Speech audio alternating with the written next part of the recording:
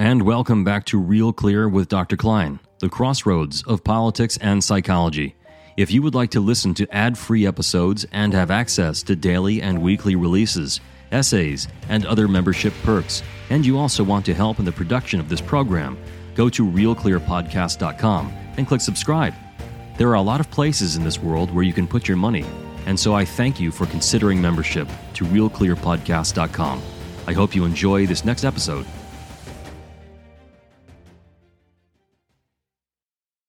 Welcome back. It is Thursday, September 28th, 2023, for a post-debate analysis. The second GOP debate was held just last night in the Reagan Library in Simi Valley. Okay, here goes. In terms of the opener, I was focused on substance versus panache, especially at the Reagan Library, as well as the dynamics on stage. I thought it was a very good idea to have Univision, and they even spoke Spanish. And just 2 election cycles ago, this would have been unthinkable with the GOP, but obviously they're getting the sense of reality that there are 40 to 50 million Hispanic voters in the country, and they realize they actually need them as a voting base. Okay, good move.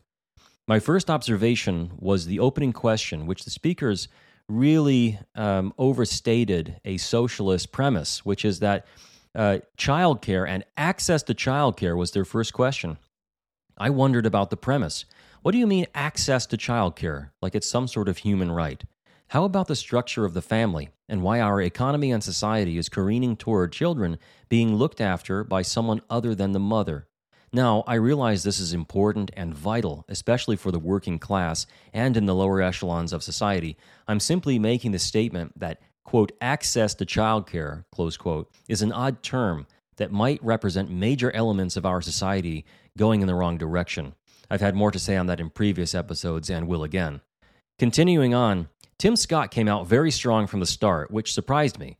He corrected the moderators by telling them that in contrast to their question where they asked him if, as president, he would fire the auto workers who are currently on strike, he said, well, obviously you can't fire as president anyone in the private sector. That was a good reframe and correction, and I couldn't tell whether they were actually unaware of that reality or were trying to lead him. Okay, Ramaswamy came out with a personal story from the start, which I thought was hokey, and I was glad he didn't stay with it too long, about his mom working long hours and hard work, etc. Americans don't want to hear that stuff anymore in politics. And in response to the auto workers, he came alive very quickly and said that while he sympathized with them and so forth, that victimhood is a choice. And he's addressing a very important phenomenon in America, not just in the auto workers, but in our culture. I am so refreshed to hear a candidate like this finally able to speak in this manner. Mike Pence came out from the start really as a weirdo. That's what he is. He's a strange guy. He was pretty strong on his one-liners, but they're running out, and I think he's done. I can't wait for him to get off the stage. Nikki Haley had an interesting opening presentation, but then she shifted to a rather vicious stance mid-debate, which I'll address a little bit later. She was a pragmatic opener, and she was obviously advised to show technical and detailed solutions to problems as opposed to becoming idealistic like the rest of the folks on stage. For example, when giving her opener, she talked about eliminating the gas tax specifically as a method of amplifying and supporting the Detroit automakers. And this was in contrast to the others who spoke in terms of idealism. Burgum is an interesting guy. I thought he was done from the first debate. I wondered why he was on stage. At least Asa Hutchinson isn't on there. But Burgum was interesting. Quite frankly, this is a man who would have been elected president in the late 1800s, early 1900s. He's a class act. He came out strong, and he had to ram his way in to talk about energy. He realized he wasn't going to get asked many questions, so he rammed his way in. And frankly, I think he'd make a great energy secretary. It's funny how the right man for the job is never the elected man. Why is that we need cunning candidates? Why can't we elect people like Calvin Coolidge anymore? That should be the question that you ask yourself, or at least it's one I ask myself. In any election cycle, who's the most like Coolidge? In case you haven't guessed it, he's my favorite president, which I'll talk about at some other time. Chris Christie came out after Trump right away, and that's his tact. And it works to some extent. Somewhere around this period, the Univision moderator referred to Ramaswamy as Trump's protege. I thought that was odd. I don't see why the fact that Ramaswamy can be characterized as a populist makes him Trump's protege. It makes him a populist. Ron DeSantis came out as he usually does in his opener, which was like a milk dud. He's like Mr. Magoo. He did have one good opening line, which was, "Spare me the tears for the auto workers." I couldn't agree more. You'd be surprised to know how much they make and how much their benefits are, as well as how much the unions pull in off their wages. And it never seems to stop them from cyclically trying to hold up the auto workers. Anyhow, DeSantis made a concerted effort to run on his record in Florida throughout the entire debate. And, okay, past the introductions and on to the main part of the debate. Burgum again tried to ram in, and then they talked about the border. Nikki Haley came in as a pragmatist again, which I think she probably was advised to do in order to appear masculine, in contrast, perhaps, to some of the men on stage, and to be pragmatic with solutions rather than antics. And they began talking about China. Ron DeSantis remarked on the cultural power of China. The problem here with his remark was that he talked about the Confucius Institute, and most people don't know what that is, and they associate the term Confucius with something positive. But the Confucius Institutes are educational institutes around America who are provably linked to Chinese spy operations. He should have mentioned that just briefly. Ramaswamy, in a shift to border dynamics, emphasized ending birthright citizenship. He came out in this moment with a bit of an iron fist, which I like to see from him. He has obviously been advised or is doing this on his own volition as a way of combating the visual impression of him as this kind of wiry, thin guy, and he wants to make sure we know that he's strong. And so he's sure that the people see him as strong when he comes across as clear, and that's his tact. So that's good advice if he's getting it from his own strategy or from advisors. Tim Scott really surprised me here because he came after Ramaswamy spontaneously. Up until this point, Tim Scott had been this laid-back, soft-spoken guy, but he came after Ramaswamy and then essentially started to attack his character. And at that moment, it was first blood, and everyone devolved throughout the debate. That's what happens. Okay. Ramaswamy, in defense of himself, made a subtle mistake. Not a huge one, but a subtle one. In responding to Scott, he said, "I agree with Ron DeSantis," several times.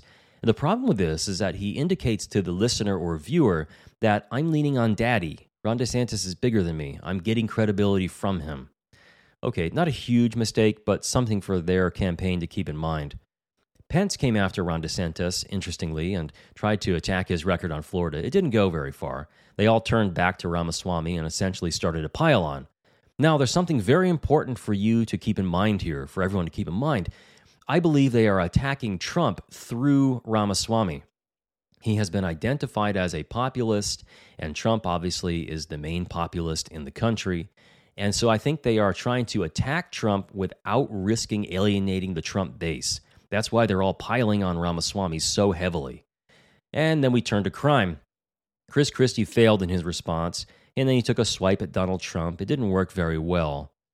At one point, he spoke directly to the camera with a silly grin on his face as if he was speaking right to Donald Trump. It was good entertainment value, but a bit schoolyard. DeSantis came out like a goober again on crime, but he did talk about his record and was pragmatic, and he landed fine. Then on police shortages, Nikki Haley fell flat with a basic response that made no impression. On to gun ownership, Burgum made a mistake by saying that the liberal left, etc., were opposed to gun rights, and you don't want to do that because at this moment, if you're in the GOP as a strategist, you want to align classical liberals with conservatism because your case is that they're essentially the same thing, and you want to alienate far leftists, but you don't want to help liberals identify themselves with leftists. That is a way to actually make them vote Democrat. Okay, Ramaswamy, regarding the fentanyl crisis, made a very good statement and actually went against the idea of him being a populist. He didn't just say what was popular and trending and go with the body politic. He said that we have to take responsibility for our demand side of the problem in consuming the amount of fentanyl that we do in this country and other drugs. It's an excellent point and one that needs to be talked about ad nauseum. And he also talked about reinvigorating our mental health system. Good for him. On to healthcare. Mike Pence couldn't answer the question as to why he couldn't get rid of Obamacare, asked by Dana Perino, and he diverted it into his old wise pastor mode. And then Perino came in after he was done spinning nonsense and said, "So Obamacare is here to stay?" And it was a humorous moment, and she got him. Nikki Haley came in and talked about something very important regarding healthcare, which was fixing tort law problems that get doctors hung up in malpractice lawsuits.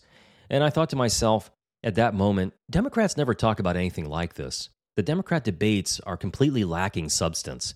It's just, how are you going to make things fair by taxing the evil rich? That's all they ever talk about. They don't address things like tort law. And so keep that in mind as you watch the various primaries, although there probably won't be one leading up to the general for the Democrats. And then they started to talk about government spending and how the government is always increasing prices in Borgham's view. And I thought that was a very good moment for him, where he was echoing Thomas Sowell's data, where anything the government gets involved in, it actually increases prices. It doesn't do anything regarding balancing the budget.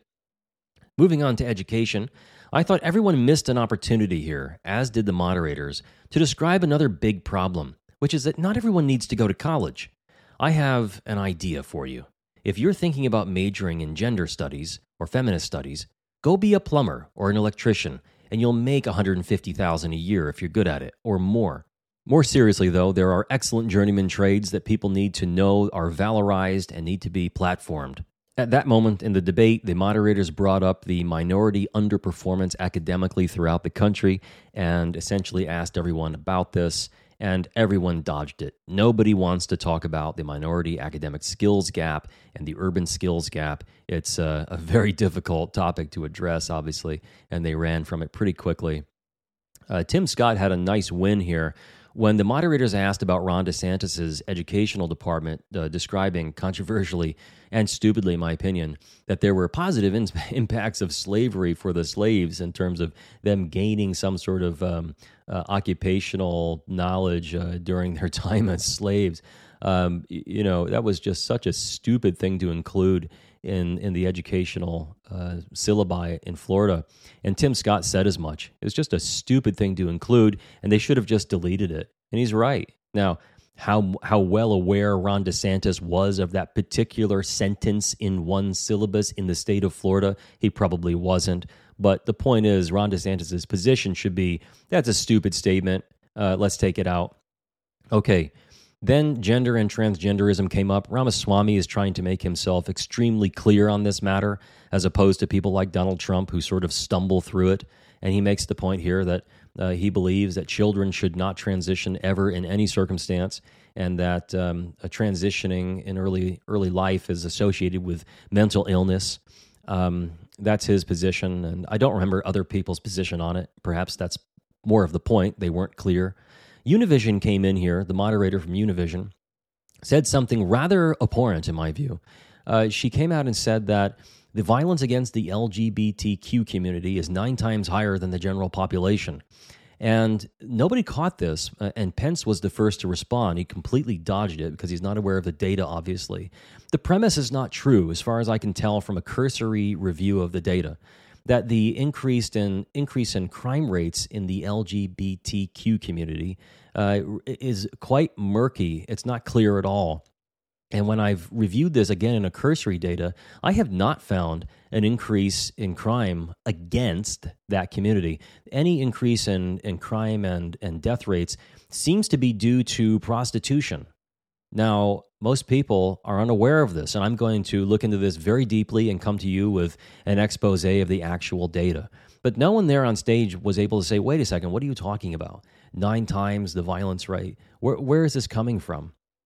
So they missed an opportunity. They need to get more versed on that, because distortions on this issue lead to really sick things like the Trans Day of Reckoning and so forth, which has been held over the past few years. And it's a really, really sick and vile ideologies arising out of a distortion of the data. Okay, continuing on to China, Ramaswamy addressed his newness for a moment before he answered the substance of the question, and that he needs to build America's trust and so forth. He did a great job in that moment, identifying himself as perhaps overly ambitious and so on, and younger, and it was a good moment. Nikki Haley made a turn here, and she was no longer pragmatic, and she became catty and vicious, and she really assassinated her own character. She tried to attack Ramaswamy, and she essentially tried to point out that he was an empty suit, etc., by way of his using TikTok, and made that into some sort of alliance with China. Yeah, because he's had business dealings with China. He's made millions of dollars and has been extremely successful and uses TikTok. Yeah, that's apparently evidence that he's with China.